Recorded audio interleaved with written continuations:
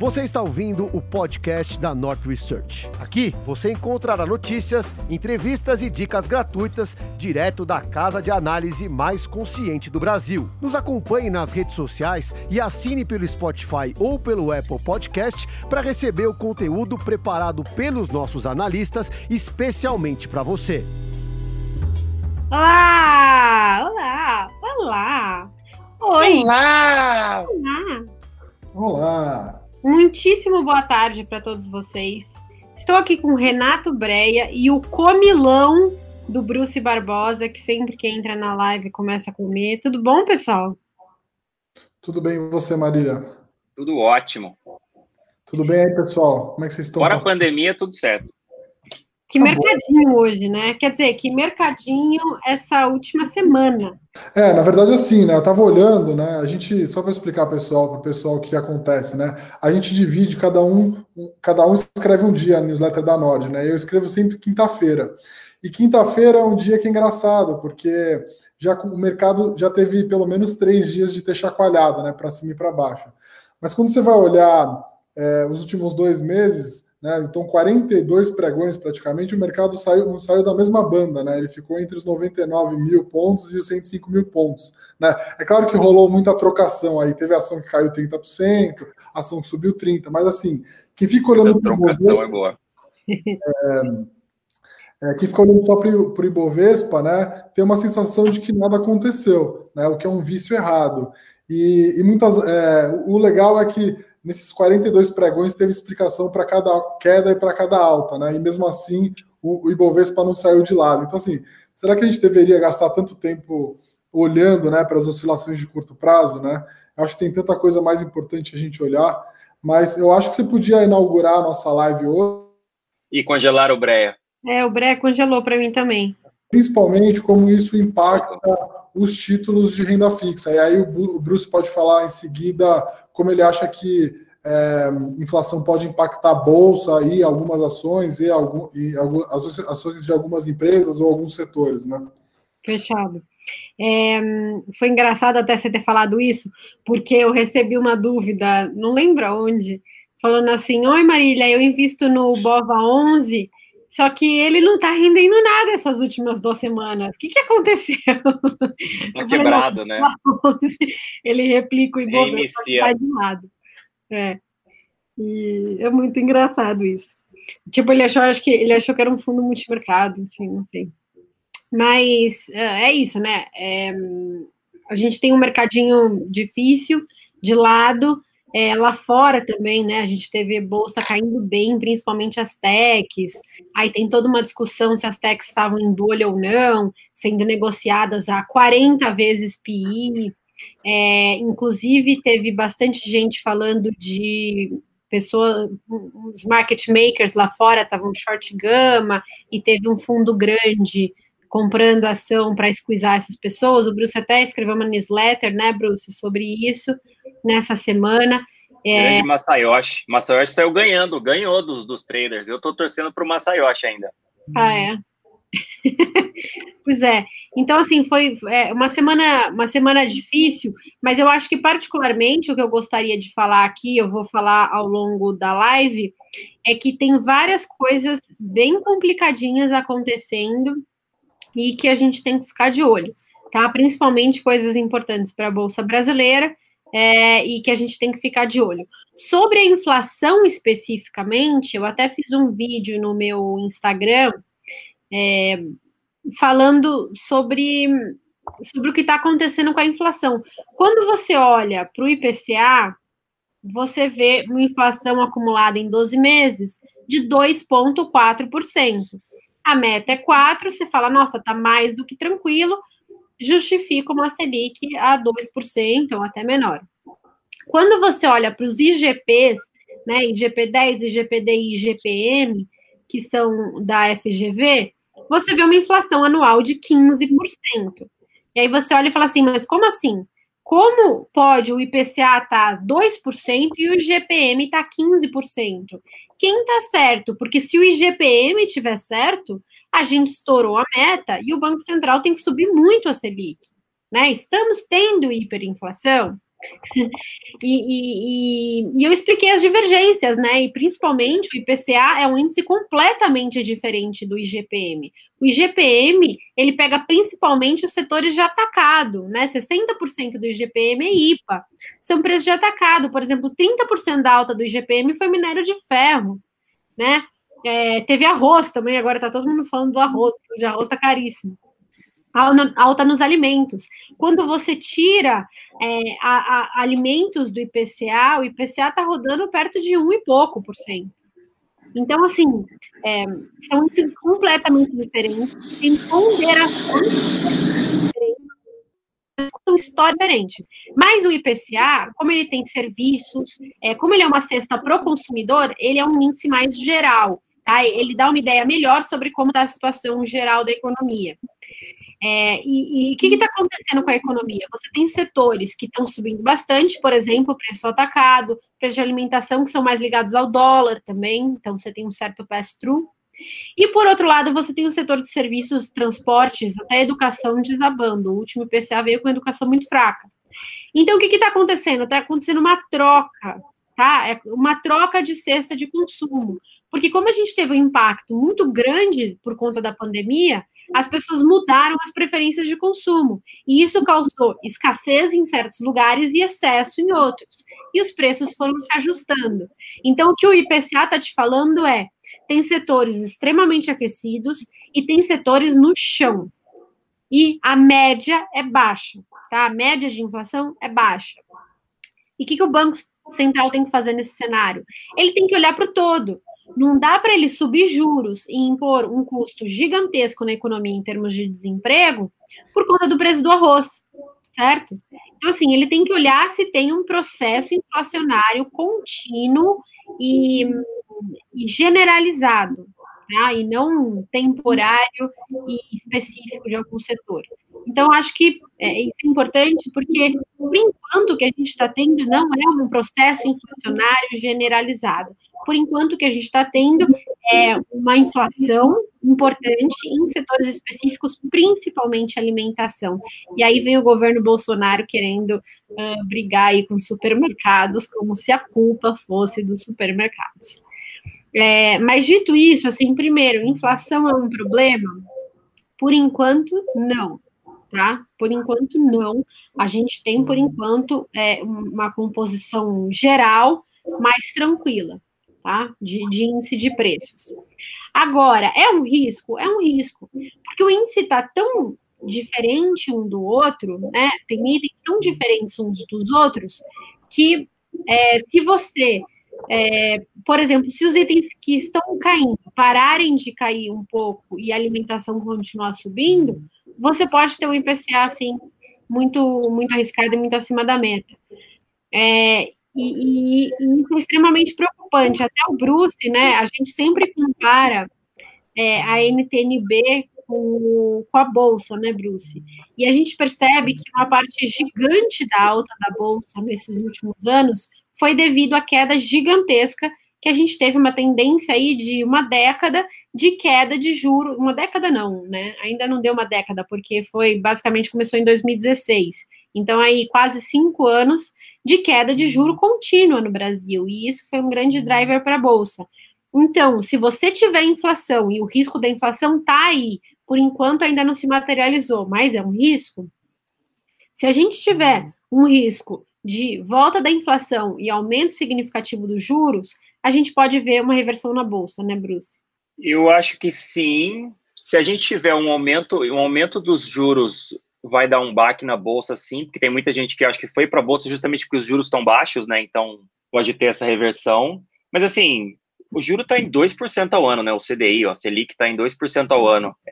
Então, teria que ser um aumento forte, né? Porque, tipo, de 2 para 3, assim, um aumento de 50%, mas não faz muita diferença, né? Eu acho que, tipo, começa a afetar mesmo a gente passar de 4% ou 5%, entendeu? Tipo, um aumento forte.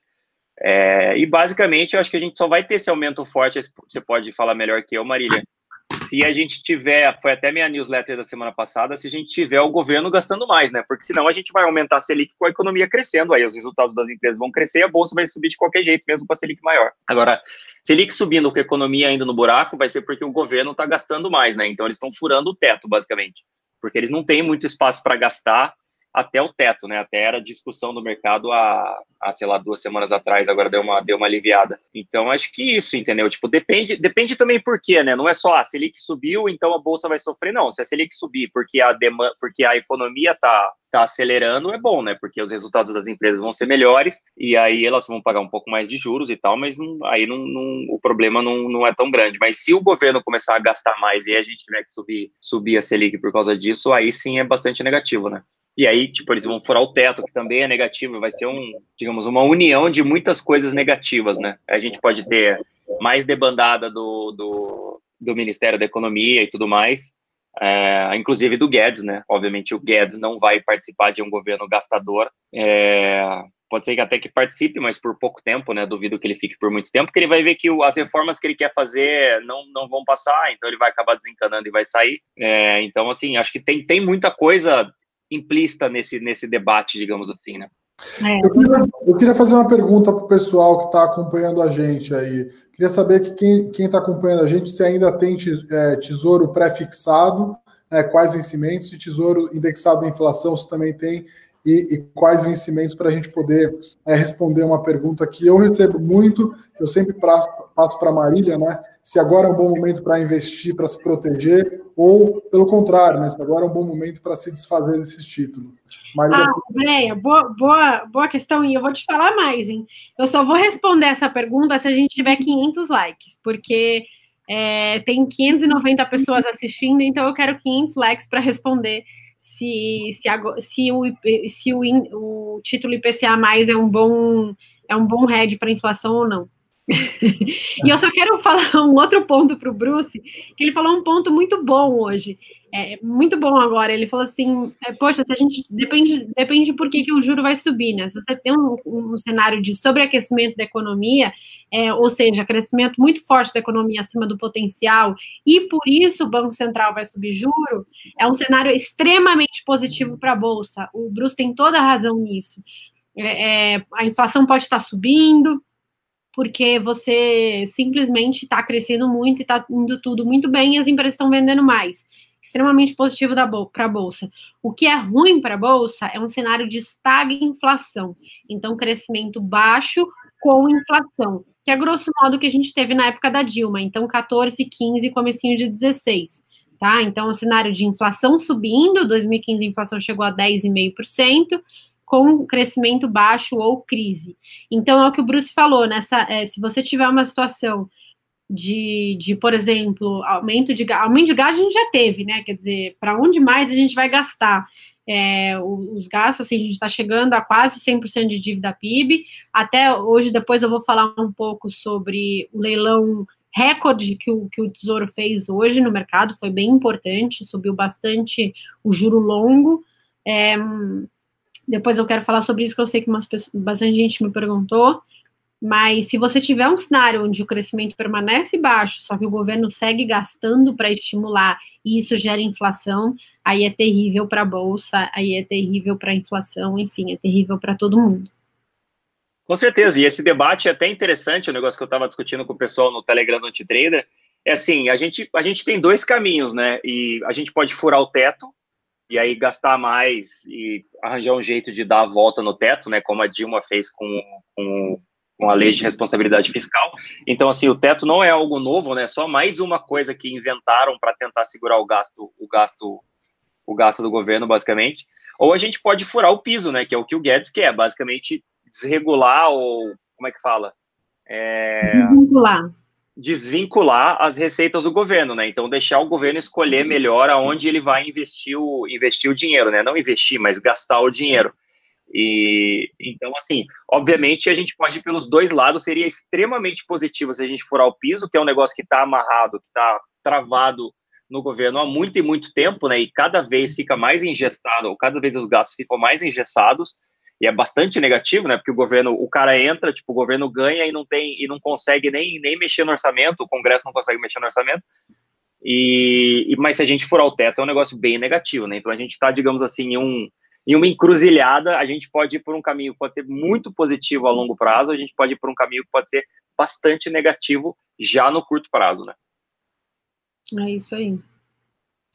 E a gente ainda não sabe, né, o que vai acontecer. Os indícios que a gente tá tendo são ruins. Quer dizer, o Guedes falando que a área da justiça tem que ter salários maiores mesmo, que não sei o quê. Pô, no meio de uma pandemia, com tanto de desempregado que a gente está tendo, com tanto de gastos que a gente está tendo, ele falar que precisa reajustar a justiça,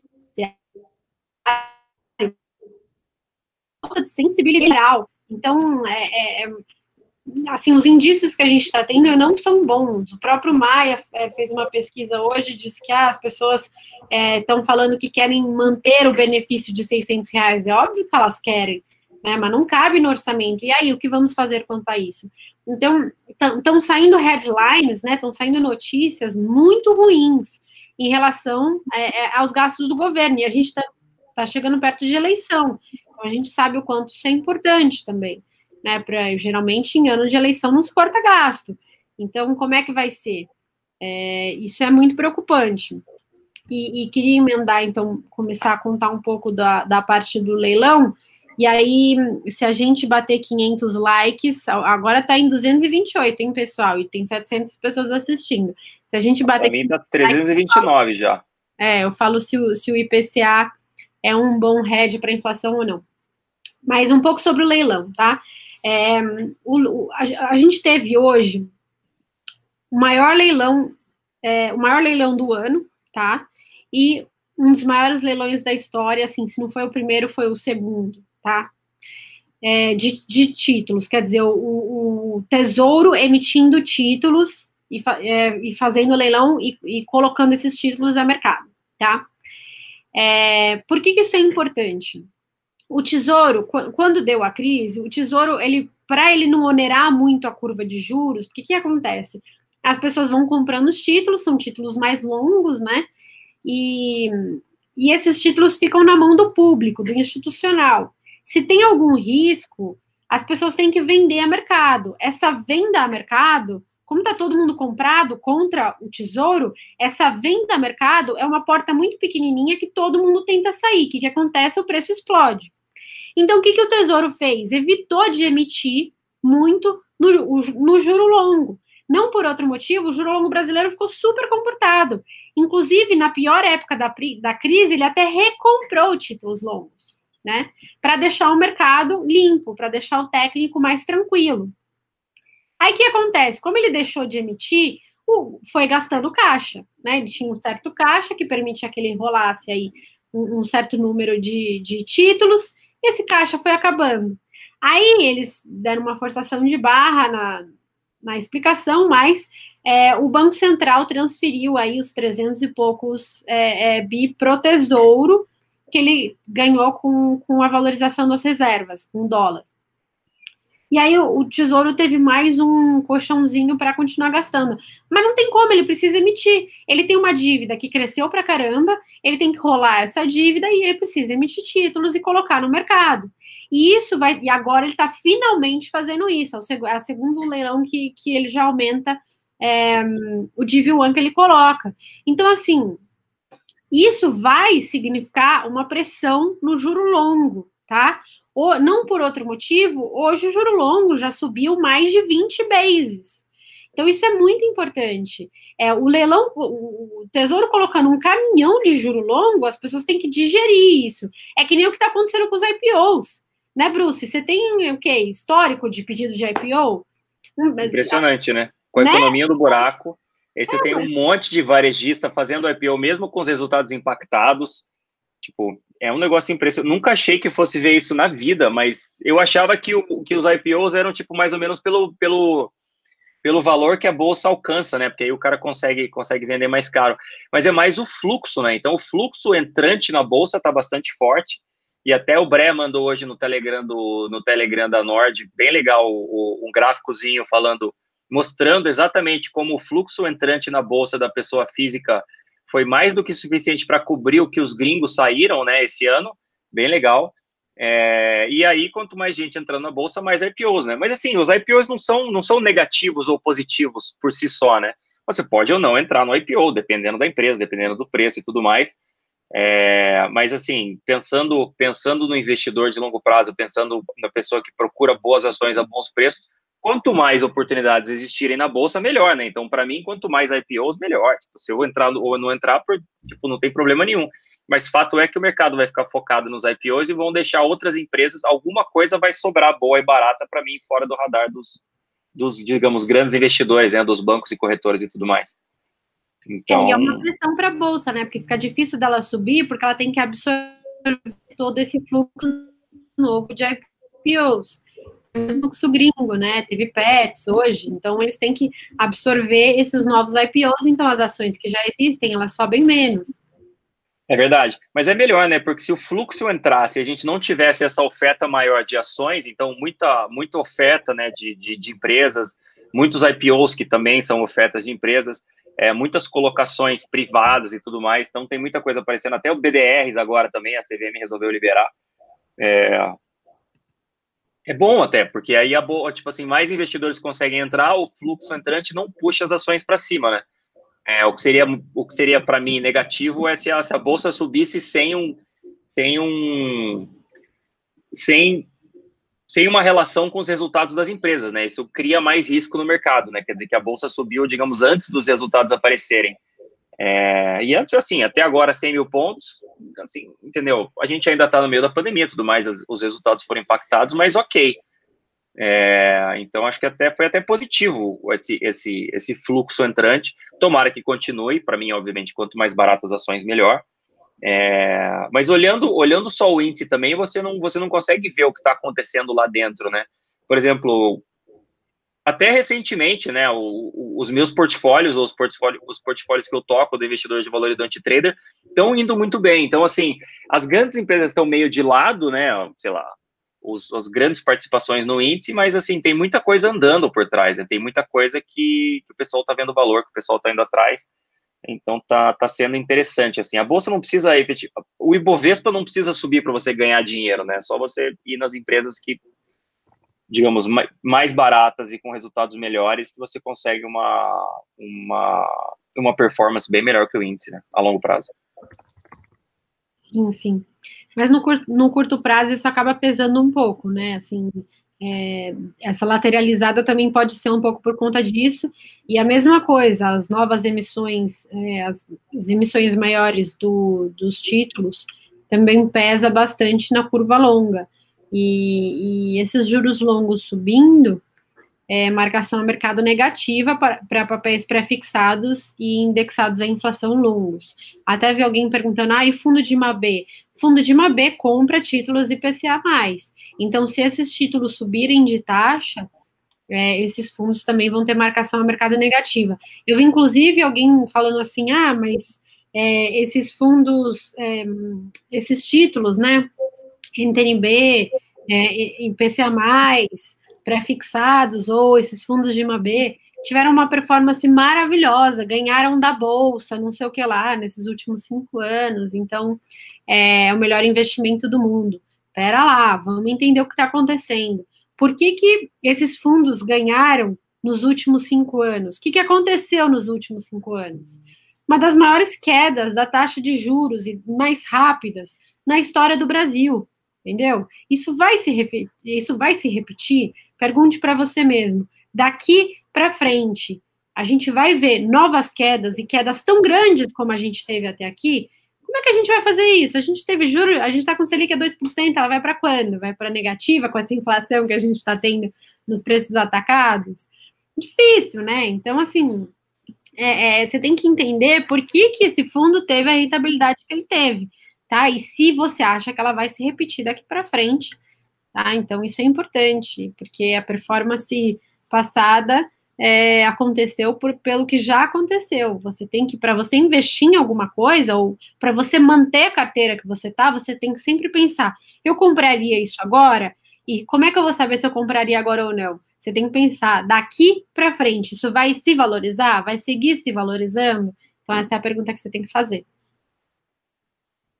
Eu tenho uma pergunta para o Bruce, tá? Historicamente, os bancos ganharam dinheiro com uma Selic bem mais alta, né? E eu acho que uma das coisas que acabaram pesando bastante no banco, né, com a história ruim para banco daqui para frente, é a Selic muito baixa. Né? A gente tem Selic aí no menor patamar, a Marília acha que Selic é daqui para cima, né? Como é que você vê essa questão, né, Bruce? Se juros nesse nível impacta mais, menos, não impacta, os bancos ainda têm muita coisa o mato é muito alto, dá para cortar e manter ainda assim a rentabilidade. Só lembrando, né, os bancos estão caindo mais de 30% no ano, né? Então a bolsa não estaria caindo no ano se não fosse os bancos, praticamente. Com certeza. Eu estava fazendo um relatório que a gente sempre faz no final dos trimestres, né, que a gente compara as ações do investidor de valor com as outras ações do Ibovespa, e até ficar claro por que a gente escolhe as ações que a gente escolhe, tipo, a gente faz uma tabelinha com vários índices e dá para ver aonde as nossas ações se encaixam, digamos assim, e fica bem claro como os bancos estão sofrendo muito esse ano, né? Assim, nunca aconteceu, né? Como a Marília acabou de falar, nunca aconteceu na história do Brasil dos juros caírem tanto, ou dos juros estarem tão baixos. Então, assim, não tem como saber, né? Eu acho que sim, os bancos vão ser impactados, porque quando eles emprestam a CDI mais alguma coisa, né? Então, se o CDI é 14, CDI mais 2 é 16, se o CDI é 2, CDI mais 2 é 4. Então, assim, provavelmente eles vão ter uma piora de rentabilidade, mas, assim, tudo depende de como eles conseguem dar crédito, né? Se eles conseguirem dar mais crédito com o mesmo spread, né, com essa mesma taxinha mais em cima do CDI, eles podem ter rentabilidades até mais elevadas. Os próprios bancos são bastante conservadores quando eles falam isso, eles falam, cara, por exemplo, Itaú, ROI de 23% não é um negócio muito normal, né, é o que a gente conseguiu até agora, mas assim, olhando para frente, é improvável que a gente continue com o ROI lá em cima, né. ROI de 20%, entendeu, é um pouco, pode ser que seja difícil chegar.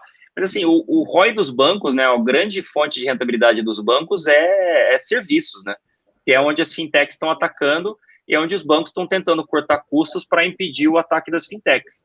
Eu acho que é aí que vai ser o game, né, aí que vai ser a disputa deles nos próximos tris, porque é daí que vem a rentabilidade, né, se você olhar a rentabilidade de seguridade de serviços comparado com a rentabilidade de crédito, né, que são os empréstimos, seguridade de serviço, assim, tanto dá muito mais dinheiro, como é muito mais resiliente, assim, depende de crise e tudo mais. Mas é difícil saber, né? Fato é que os bancos, como caíram demais, os bancos já eram baratos, estão muito baratos, né? Então, assim, uma coisa é falar, você acredita nisso ou naquilo? Fala, cara, depende da probabilidade, né? Então, se eu pago muito barato num negócio, que mesmo dando errado pode dar certo, porque eu paguei tão barato aqui, entendeu? Eu acho que é o caso dos bancos agora. Ou você pode, tipo assim, fazer uma aposta que uma empresa vai ser privatizada. Depende do quanto você paga. Se você paga um preço que, mesmo não sendo privatizada, vale a pena, talvez valha a pena investir nesse tipo de coisa. Se você paga um preço alto demais e aí, se ela não for privatizada, esse preço está errado e a ação vai cair, aí já não vale a pena. Então, o preço é meio que a probabilidade do seu investimento dar certo. Então, depende, né? Eu acho que os bancos no preço que está, nos preços que estão hoje, são um bom investimento. Falta um pouco de visibilidade de resultados, né? A gente vai ver no terceiro tri, talvez eles tenham ainda um pouco de perdas, ainda vamos fazer um pouco mais de provisão para perda de crédito, mas eu acho que pensando a longo prazo, são um bom investimento, sim. Boa. Marília, já batemos a quantidade necessária de likes ou falta muito? Faltam 60 likes só para eu falar, hein, gente? Só 60 likes. Tem 900 e poucas pessoas assistindo. 60 likes não é nada, né, gente? Dê o seu like. Tô ansioso. É engraçado porque isso, na verdade, é uma pegadinha, né? As pessoas acham uma coisa e, na verdade, é um contrassenso. Então, é legal explicar. Acho que as pessoas vão gostar bastante. Eu acho que, assim, eu vejo que as pessoas ainda confundem muito taxa contratada. Até respondi aqui no chat, né? As pessoas falam, eu comprei o Tesouro pré-fixado a 14%. Eu comprei IPCA mais 6%. Eu vou carregar isso para sempre. Pessoal, por favor, vão até o Instagram do YouTube da Nord, se cadastrem lá, ativem a notificação, e depois vocês procurem. Tem um vídeo da Marília que fala sobre marcação ao mercado. Essa taxa já ficou para trás, o que interessa daqui para frente, pelo amor de Deus. Esse é um conceito que todo mundo precisa ter muito claro na cabeça para quem investe em renda fixa. Eu vi até uma pessoa que falou assim, eu compro todos os meses IPCA+, uma forma de investir na minha previdência lá daqui 20, 30 anos. Pessoal, não é assim. Por favor, olhem, por favor, a marcação ao mercado, o vídeo da Marília que fala sobre isso, porque vocês estão com o conceito errado na cabeça, né? Vamos lá, batemos nos 500 likes. Bateu e passou ainda. O pessoal vota um pouco. Não, brincadeira. Tá sobrando 56 ali agora. Então, vamos lá. Vamos explicar. Quando as pessoas pensam em se proteger contra a inflação, a primeira coisa que elas pensam é: vou comprar um título IPCA. O título IPCA real, que você vê lá no Tesouro Direto, vamos supor 3%, mais o IPCA. Então, o que você imagina? Eu vou ganhar o 3%, o IPCA vai subir pra caramba, então eu vou ganhar um negócio maior. E aí, geralmente, as pessoas compram, sei lá, um IPCA mais 2035. Isso funciona? Em partes, tá? O que acontece? Se você levar em consideração que você não vai ficar até 2035 com esse papel, e provavelmente você não vai ficar, você vai ter que sofrer a marcação ao mercado, você vai ter que vender esse título antes do vencimento. Então, o que pode acontecer com um título desses? Tá? Que foi, por exemplo, o que aconteceu em 2014, na época da Dilma, 2015, que a gente teve uma inflação batendo 10,5%. O que aconteceu? Por um lado, você tem o lado IPCA, que é pós-fixado, e quanto mais sobe, mais você ganha. Mas o outro lado do IPCA+, posto que ele é um título híbrido, é uma taxa pré-fixada, chamada de juro real, que é esses 3% que você vê no Tesouro Direto. Se essa taxa sobe, o efeito de marcação a mercado do papel é negativo, você perde dinheiro. O que significa que, se o mercado entende que essa alta da inflação, por exemplo, uma hiperinflação, vai ter que fazer com que o Banco Central suba a Selic, de tal forma que o mercado tenha que reprecificar a curva de juros para cima, toda a curva de juros, tanto a nominal quanto a real, você pode, mesmo com uma alta da inflação, perder dinheiro na marcação a mercado com o IPCA+, tá? Foi isso que aconteceu em 2014, 2015. Você teve um prejuízo de 40% para quem comprou um título IPCA+, naquele ano, mesmo com a inflação indo para 10,5%. Por quê, Marília? Porque a taxa de juro real foi de, sei lá, 3,5%, 4% para 7,5%, tá? Por conta desse efeito do juro real. Então, para você, quando que você compra um título IPCA+, não é só quando a inflação vai subir, mas é quando a inflação vai subir e o juro real vai cair. Por exemplo, 2012, o Tombini segurou a Selic lá embaixo, enquanto a inflação já estava lambendo. Então, isso squeezou o juro real para baixo. Um bom cenário para você comprar. Agora, o oposto. A gente tem a Selic na mínima histórica e a inflação dando alguns sinais. A gente ainda não sabe se é fake, se é falso ou se vai rolar. Mas, o juro está no low. Você vai comprar agora o IPCA+, para se proteger da inflação? Não vale a pena, né? Então, eu sei que é contrassenso, porque você acha que o título IPCA+, vai te proteger, mas o título IPCA+, tem um componente de juro real e um componente de inflação. Não esqueça disso. Deu para entender o que eu falei, pessoal? Tentei explicar aqui rápido. Eu fiz, inclusive, um vídeo exatamente sobre esse tema hoje e deve ser publicado ao longo da semana que vem. E eu desenho na lousa, enfim, daquele jeito que vocês sabem que eu gosto de fazer, explicando bem explicado. Mas eu não sei se deu para entender por enquanto. Eu queria que vocês falassem aí no chat. A Marília é meio professoral, né? Ela adora esses vídeos que ela vai e escreve na lousa, são os melhores, inclusive. Acho que ficou bastante claro. Basicamente, quando uma pessoa compra um título IPCA+, ela está olhando para o IPCA, achando que está se defendendo, né? Mas tem a parcela pré, que é o mais. Então, essa parcela pré também varia. Então, ela comprando com o CDI na mínima, ela está comprando esse pré pequenininho. Se o pré aumentar, ela perde dinheiro, né? Pensando a longo prazo. Então, vale a pena ficar no CDI hoje? Não, sim, um pouco no CDI, mas você pode, mais para frente, ou a depender do instrumento, você pode ficar comprado em juro para se proteger contra uma alta da inflação. Então, né? A melhor resposta é aquela assim, assine o renda fixa da Nord e descubra você mesmo como ganhar dinheiro com renda fixa. Exatamente. Que não é fixa. Que não é fixa. Alguém perguntou assim, Marília, e se eu levar até vencimento? Se você levar até vencimento, você vai ter travado um juro real super baixo, quando você poderia comprar logo depois com um juro real digamos, 7,5. Você ia ganhar 7,5 mais IPCA, agora você só vai ganhar 3 mais IPCA, entendeu? Não vale a pena, você está perdendo a oportunidade de ganhar mais dinheiro. Esse negócio de levar até o vencimento é uma falácia gigantesca, né? É um negócio impressionante. Todo mundo fala isso. Não, mas eu vou levar até o vencimento, então eu não vou perder dinheiro. É assim, tipo o cara fala que vou comprar uma ação por 10 anos. Aí se você perde dinheiro no primeiro ano, perde dinheiro no segundo ano, perde dinheiro no terceiro ano, perde dinheiro no quarto ano, perde dinheiro no quinto ano, e aí ela se recupera e empata com o índice, você fala, ó, fui bem. Fala, cara, pra quê? Por que você não tentou ganhar dinheiro nos 5 primeiros anos também, e aí depois no final você ganharia muito mais dinheiro?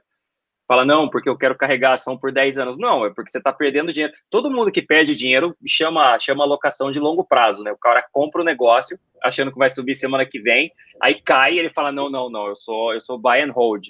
Eu carrego essa ação aqui por longo prazo. Não, é mentira, você comprou achando que ia subir, tomou uma naba da bolsa e depois você chama o negócio de longo prazo. Tipo assim, é normal isso, todo mundo faz a mesma coisa, eu já fiz também a mesma coisa.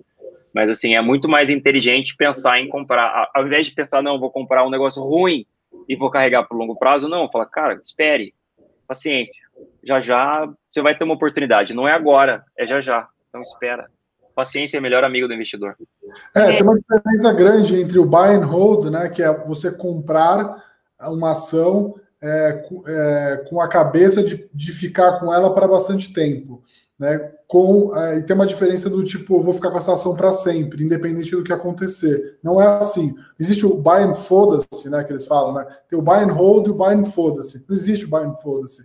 Buy and hold é assim, estou preparado para ficar o tempo que precisar nessa ação, né? Mas pode ser que em 2 ou 3 anos essa ação se valorize ao ponto de você ter que vender, ou mudar todo o case e você também seja obrigado a vender, né? Mas é muito diferente do que comprar e esquecer. Comprar e esquecer não existe, né? Eu aprendi, quando eu comecei no mercado, o pessoal falava que era ação PN, ação para os netos. O cara comprava, aquele negócio virava pó e deixava lá, isso aqui vai ficar para os meus netos, né? E continua lá para os netos, valendo nada, né? As ações tudo quebrado, né? Então, é tipo assim, não faz sentido. Se nem o dono da empresa, o fundador, tipo assim, a gente na Nord, a gente não sabe como vai ser o mês que vem, o trimestre que vem. Fala, cara, pra que você vai se travar, entendeu? Você tem a grande vantagem da bolsa é justamente você poder errar e poder trocar de posições. Se você errar, tipo assim, talvez você ache o negócio mais interessante e com o tempo você vai aprendendo e você vai procurando coisas mais interessantes, assim. O tipo de coisa que eu invisto agora é bastante diferente do tipo de coisa que eu investia lá em 2005, 2015, quando eu comecei a investidor de valor, por exemplo. Então, assim, algumas coisas você aprende, algumas coisas você reavalia, outras coisas você faz um negócio um pouco diferente. Então, assim, não faz sentido pensar, nossa, eu vou carregar para o vencimento. Não faz sentido você fazer bons investimentos pensando, obviamente, a longo prazo, mas sempre procurando a melhor opção, né? Tá dando um barata voa no mercado agora. Aconteceu alguma coisa? A única notícia que eu li era que os democratas tinham votado contra o novo pacote de estímulos nos Estados Unidos. Acabou a grana. Acabou a grana. Agora o Trump tá falando. É eleição, né? Eles querem dificultar para o Trump de qualquer jeito. É isso mesmo, tá caindo 1,7 o S&P lá fora, caindo 2 o Ibov. Deve estar caindo até mais, eu tô olhando atrasado aqui. Mas alguém escreveu aí, nossa, abriu meu home broker agora e tá pegando fogo. Mas é isso, pessoal, assim, o seu investimento para aposentadoria não deveria ser um só título que que vale para a sua vida inteira, né? Não tem como. A depender dos ciclos econômicos, a depender do cenário macroeconômico, tem certos ativos que performam melhor e certos outros que performam pior. Você ter um ativo que deve performar bem nesse cenário é crucial para você ter uma evolução patrimonial. Ao invés de você ficar tentando acertar aquela ação na mosca, que mais vai dar dinheiro e passar a sua vida tentando acertar essa ação, que é muito difícil, não é melhor você sempre ter aqueles ativos com bom potencial? E aí você, para sempre, vai ter uma carteira que vai ganhando, né? Que vai se multiplicando. Então, essa é uma forma aí de você pensar. Ô, Bruce, tem uma pergunta para você. Tem algum setor, algumas ações que se prejudicam mais caso a gente tenha um cenário inflacionário do que outras, ou não? Um negócio interessante, né? Eu tinha pensado em responder isso, aí eu esqueci. Aí, boa que você lembrou agora. Um negócio interessante que as pessoas acham que, tipo, as ações protegem contra a inflação, né? Porque os ativos sobem junto com a inflação. E o próprio Warren Buffett, né, o maior investidor de todos os tempos, escreveu um artigo, se não me engano, nos anos 70, falando que não. Na verdade, a inflação alta é ruim para as empresas também, porque a rentabilidade das empresas não sobe junto com a inflação. Então, se a empresa tem um ROI mais ou menos de uns 10% e a inflação sobe, o ROI dela não vai subir só porque a inflação subiu. Ela precisa ter um poder de repassar preços e aí não é assim que funciona a cabeça dos gestores também. Então, acaba sendo o ROI da empresa sendo um negócio mais estável de longo prazo. Mesmo a inflação subindo ou caindo, os gestores tentam, ou então, não sei, alguns nem pensam nisso, né? Mas a maioria tenta manter mais ou menos aquele nível de rentabilidade. Então, uma inflação muito alta é ruim para todo mundo, né? Alguma inflação é bom, a longo prazo, assim, pequena, mas estável, digamos assim, que você consiga se planejar, mas inflação alta é ruim para todos. Existem empresas beneficiadas ou que se dão mal com uma inflação maior? Não sei. Eu diria que sim, que com certeza vão ter alguns tipos de empresa que vão sofrer mais com inflação mais alta e alguns que não, mas não vem nenhum exemplo assim claro na minha cabeça. Eu imagino, no geral... Elétricas se protegem da inflação ou não? Eles repassam, né? Mas se a inflação for alta mesmo, o poder de repassar deles também não vai ser tão elevado assim. Setor imobiliário é bom. Talvez sim, se você consegue repassar os preços, né? Mas, por exemplo, desde 2014, o preço dos imóveis não subiu, né? A inflação subiu bem, principalmente lá, sei lá, 14, 15, 16, mas o preço dos imóveis não subiu, né? Então, assim... A longo prazo, sim, me parece que sim, mas também muito importante é o affordability, né? Tipo assim, a capacidade do pessoal pagar aquilo.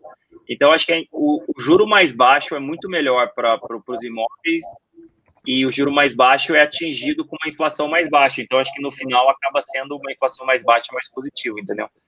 Mas, assim, não sei, eu nem penso nisso, para falar a verdade. Para mim, o mais importante é que a inflação seja em um nível que dê previsibilidade para as empresas, para investir, para colocar capital para funcionar, e que dê a eles uma rentabilidade sobre o patrimônio interessante, né, elevada.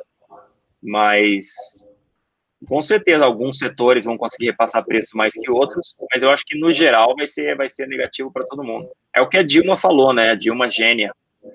Ninguém vai ganhar, ninguém vai perder, vai todo mundo perder. A inflação alta é meio que isso, né? Mas, assim, uma inflação de 4% também não é uma inflação alta, né, pessoal? Tipo assim, calma, a gente tá no Brasil, a inflação até outro dia era muito mais que isso. Então, acho que 4% é tranquilo. A gente tá rodando em que agora, Marília? 3,5%? 3%? 2,40%. Nossa, menos ainda. A média... Então, assim, subir um pouquinho, tranquilo, né? O problema é a inflação subir sem que a economia, que nem a Marília falou, né, estagflação, a inflação subindo sem que a economia esteja crescendo de forma saudável, né, esse é o maior problema, porque a gente vai subir juros com a economia no buraco, a gente vai emburacar ainda mais a economia. E até tem bastante gente, eu vi que comentaram aí no chat, tem gente falando que vai dar recessão global, não sei o que lá, estagflação global, por quê, né? Porque os bancos centrais, eles estão fazendo um programa de estímulos nunca antes visto. quer dizer, os Estados Unidos, por exemplo, teve QE 1, 2, 3 e 4, desde a crise de 2008. Cada QE foi 700 bi. Esse último QE foi 2 tri. Então, assim, é bizarro o estímulo que eles estão fazendo, né? Europa também, Japão, enfim. Então, todo mundo fica se perguntando, poxa, será que isso não vai gerar inflação? E será que uma inflação numa época de atividade baixa, os bancos centrais, né, ao redor do mundo vão ter que subir juros, mas eles já estão com uma dívida PIB brutal, nunca antes vista, quer dizer, o que vai acontecer? Será que vai todo mundo quebrar? Então, assim, esse é o call, né, dessas pessoas, esse é o cenário dessas pessoas. A gente já viveu bastante tempo com estímulos e sem inflação, mas é claro que a gente sempre tem que monitorar. Né? Porque eu acho engraçado também, assim, não dá para a gente pensar assim, vai ter hiperinflação um dia. Um dia não vai te dar dinheiro, entendeu? Tem que ser, vai ter hiperinflação? Quando? Porque se você ficar nessa de inflação em 2.322, até lá, já nem estou aqui mais. Então, assim, vai ter hiperinflação? Vai. Quando? É agora? Eu preciso me preparar agora? Por isso que a gente não está nesse cenário caótico, assim, talvez a gente tenha tempo de acompanhar antes disso acontecer. Com certeza. Mas tem muita gente que desde 2008, quando começaram os quantitative easing, né, começou a injeção de dinheiro pelo governo na economia, pelo Banco Central na economia americana, tem muita gente falando, não, então vai ter hiperinflação. O pessoal está se defendendo da hiperinflação ou perdendo dinheiro, né, desde 2008. Então, assim, também calma. Pode ser que tenha, sim, é um negócio, assim, nunca antes visto na história mundial. Ninguém sabe o que vai dar, inclusive grandes investidores estão discutindo esse tipo de coisa. Ninguém sabe, ou ninguém tem muita ideia de, tipo, como vai funcionar isso, porque está acontecendo no mundo inteiro, né? Então, assim, é sempre um comparativo. Você fala, eu vou investir no Brasil. Não, eu vou sair do Brasil, eu vou para os Estados Unidos. A gente ainda tem esse negócio, né, de, eu vou para um lugar mais... Não vou para um lugar com que tem, sei lá, menos inflação, que tem mais previsibilidade e tal, eu vou pro dólar. Mas, assim, se você está no dólar, você vai para onde? Você vai para o euro? Sei lá, né? O euro agora vale até mais que o dólar, mas é um negócio que sempre... Mas, assim, o euro tá cheio de problema lá dentro. A Itália, a Grécia é pequena, né? A Itália é maior. Ou então você vai para o ien, assim, a dívida do Japão é, assim, é um negócio grotesco, é bizarro. Você vai para, entendeu? Você vai para onde? É por isso que a gente deu uma diversificada no advisor, né? Exatamente pensando nisso. Eu não posso abrir aqui a posição, mas foi exatamente esse o racional. Se eu vou sair do Brasil, como é que eu vou para o dólar, então? Se eles estão na maior emissão monetária da história. Então, a gente vai fazer o quê? E aí a gente pensa em outras soluções. Então, você sempre tem que pensar como é que você vai diversificar a sua carteira e qual o seu cenário, né? Você vai se defender do quê? E outra, esse instrumento que eu quero usar para me defender, ele ajuda? Então, é o que eu acabei de falar. O IPCA+, para um cenário de inflação crescente, ele vai te ajudar? Não necessariamente. Você pode acertar o call, acertar que a inflação vai subir e perder dinheiro. Com certeza. O Fernando mandou bem aqui, falou, vou fugir para Venezuela. Na Venezuela tá tão ruim que é mais difícil piorar. Bem que não, mentira, pode piorar sim. A gente tá vendo o que acontece na Argentina, que agora eles vão estatizar a internet. Então já não vai ter nem internet na Argentina mais. Mas, assim, esse é um papo para outra hora. Mas é isso, né? Tipo assim, e você, de vez em quando, tenta se proteger de uma coisa e outra coisa acontece e você acaba perdendo dinheiro na proteção que era contra, entendeu? E acaba não dando certo. Então, não é um negócio, nunca é fácil, né? Tipo, é muito mais fácil vender curso do que efetivamente ganhar dinheiro no mercado. O Roberto falou assim para a gente comprar fundo de arroz sem exposição cambial. Muito bom, vocês são demais. Tem uma coisa que perguntaram assim, Marília, mas se a taxa cai, como é que taxa que eu recebo para frente, enfim, umas dúvidas técnicas. Gente, eu quero lembrar você que tem um curso que eu fiz totalmente gratuito, explicando como funcionam todos os títulos, dando esses exemplos, lozinha, desenhando, tá bem legal mesmo, tá? Eu já dei esse curso tantas vezes que eu achei que esse foi o mais legal, assim, esse ficou já com várias dúvidas respondidas e tal. Quem quiser acessar, é só entrar no site da Nord, fazer um cadastro, não precisa pagar nada, não precisa pôr cartão de crédito, nada, e acessar o site em cursos essenciais e fazer o curso de renda fixa. Acho que tem curso também enfim, para iniciantes, em breve vai ter de ações também, e é bem legal lá. Legal. Alguém falou aqui que comprar Catena Zapata é o melhor hedge, né? Com certeza, com os hermanos do jeito que eles estão, comprar vinho argentino é a melhor coisa do mundo. Mas eu nem vou entrar nessa seara, isso é coisa do Bré, o enólogo da Nord é o Bré. Não, você vai me botar para falar de vinho argentino, eu vou apanhar de vocês aí. Você vai falar mal de vinho argentino? Vinho bom é o português. Exatamente. Só tem um vinho bom no mundo, que é o vinho português. Isso é igual o Buffett fala, né? Que se você perguntar para o cabeleireiro, ele sempre vai falar que você precisa de um corte de cabelo.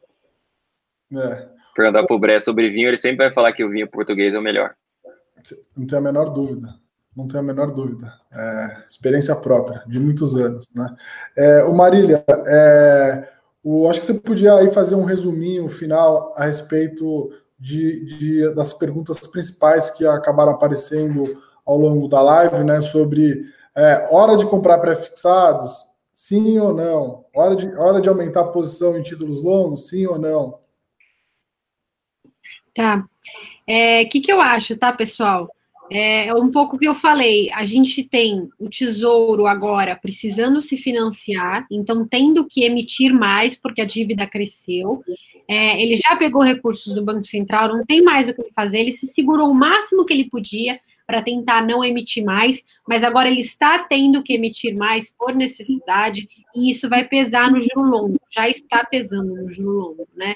E nessa situação, junto com uma situação fiscal difícil, com aumento de gastos, a gente não sabe, a gente não tem nenhuma segurança que o teto de gastos vai se manter. A gente tem um governo que está começando a dar indícios de ser um pouco mais desenvolvimentista. O próprio Paulo Guedes não está tão liberal quanto ele estava antes, está um pouco mais político, enfim.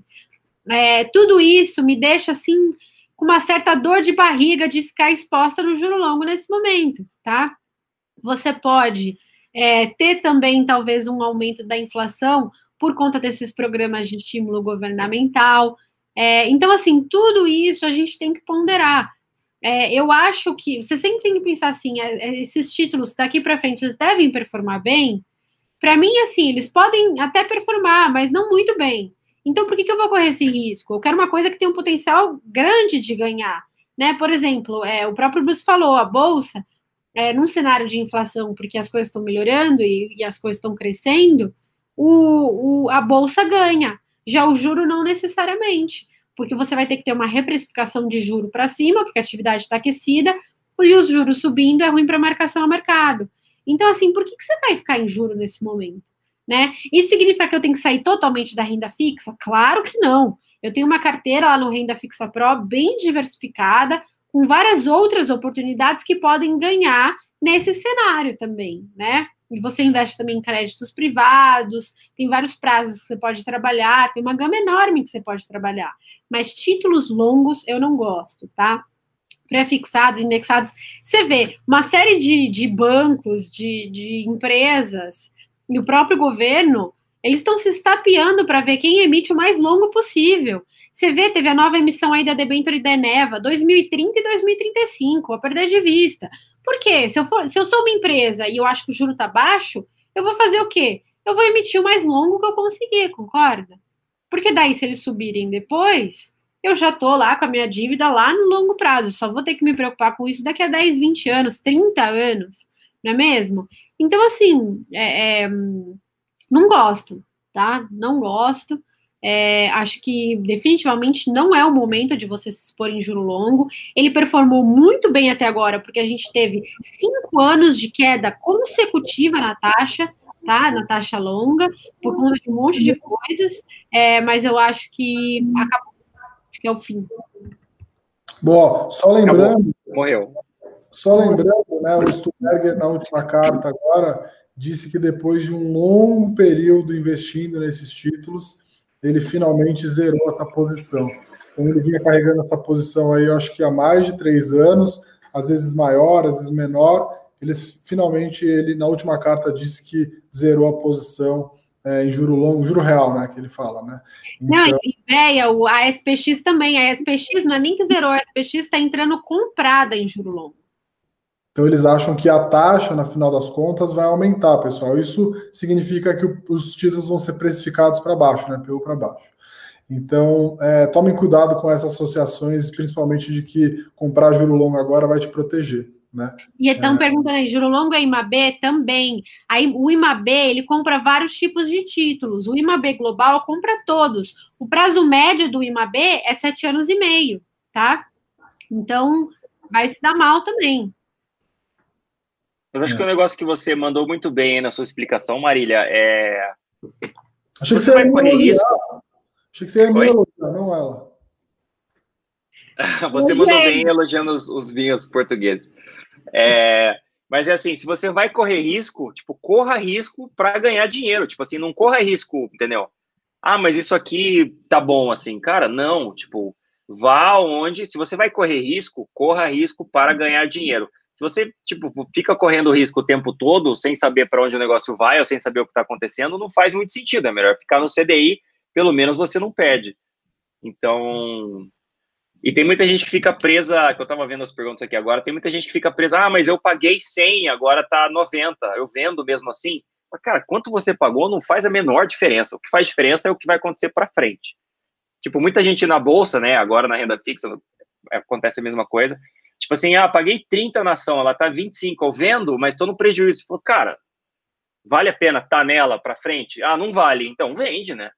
Se vale, então, então continua. Você pode recuperar o seu prejuízo com outra ação, né? E muito provavelmente é muito mais provável que você recupere o prejuízo com outra ação do que com essa, né? Então as pessoas se travam, aí muita gente fala, não, mas o Warren Buffett não vende. Pô, cara, ele acabou de perder um monte de dinheiro com as aéreas outro dia, né? Agora, em março, um monte, bilhões e bilhões e bilhões.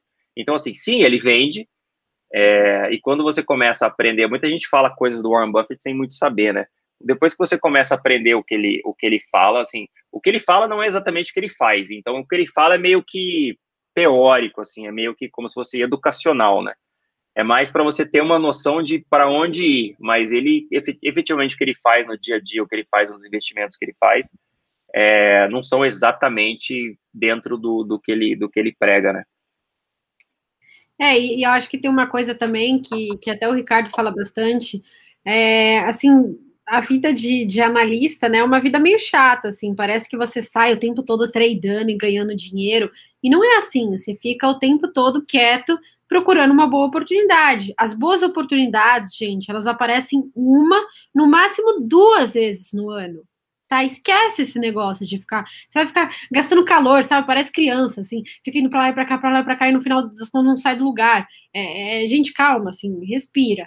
As boas oportunidades mesmo, 1 ou 2 vezes no ano. Você tem que pegar essas 2. E se você ficar que nem uma barata tonta indo para um lado para o outro, você vai perder, vai passar uma grande oportunidade na sua frente, você vai perder.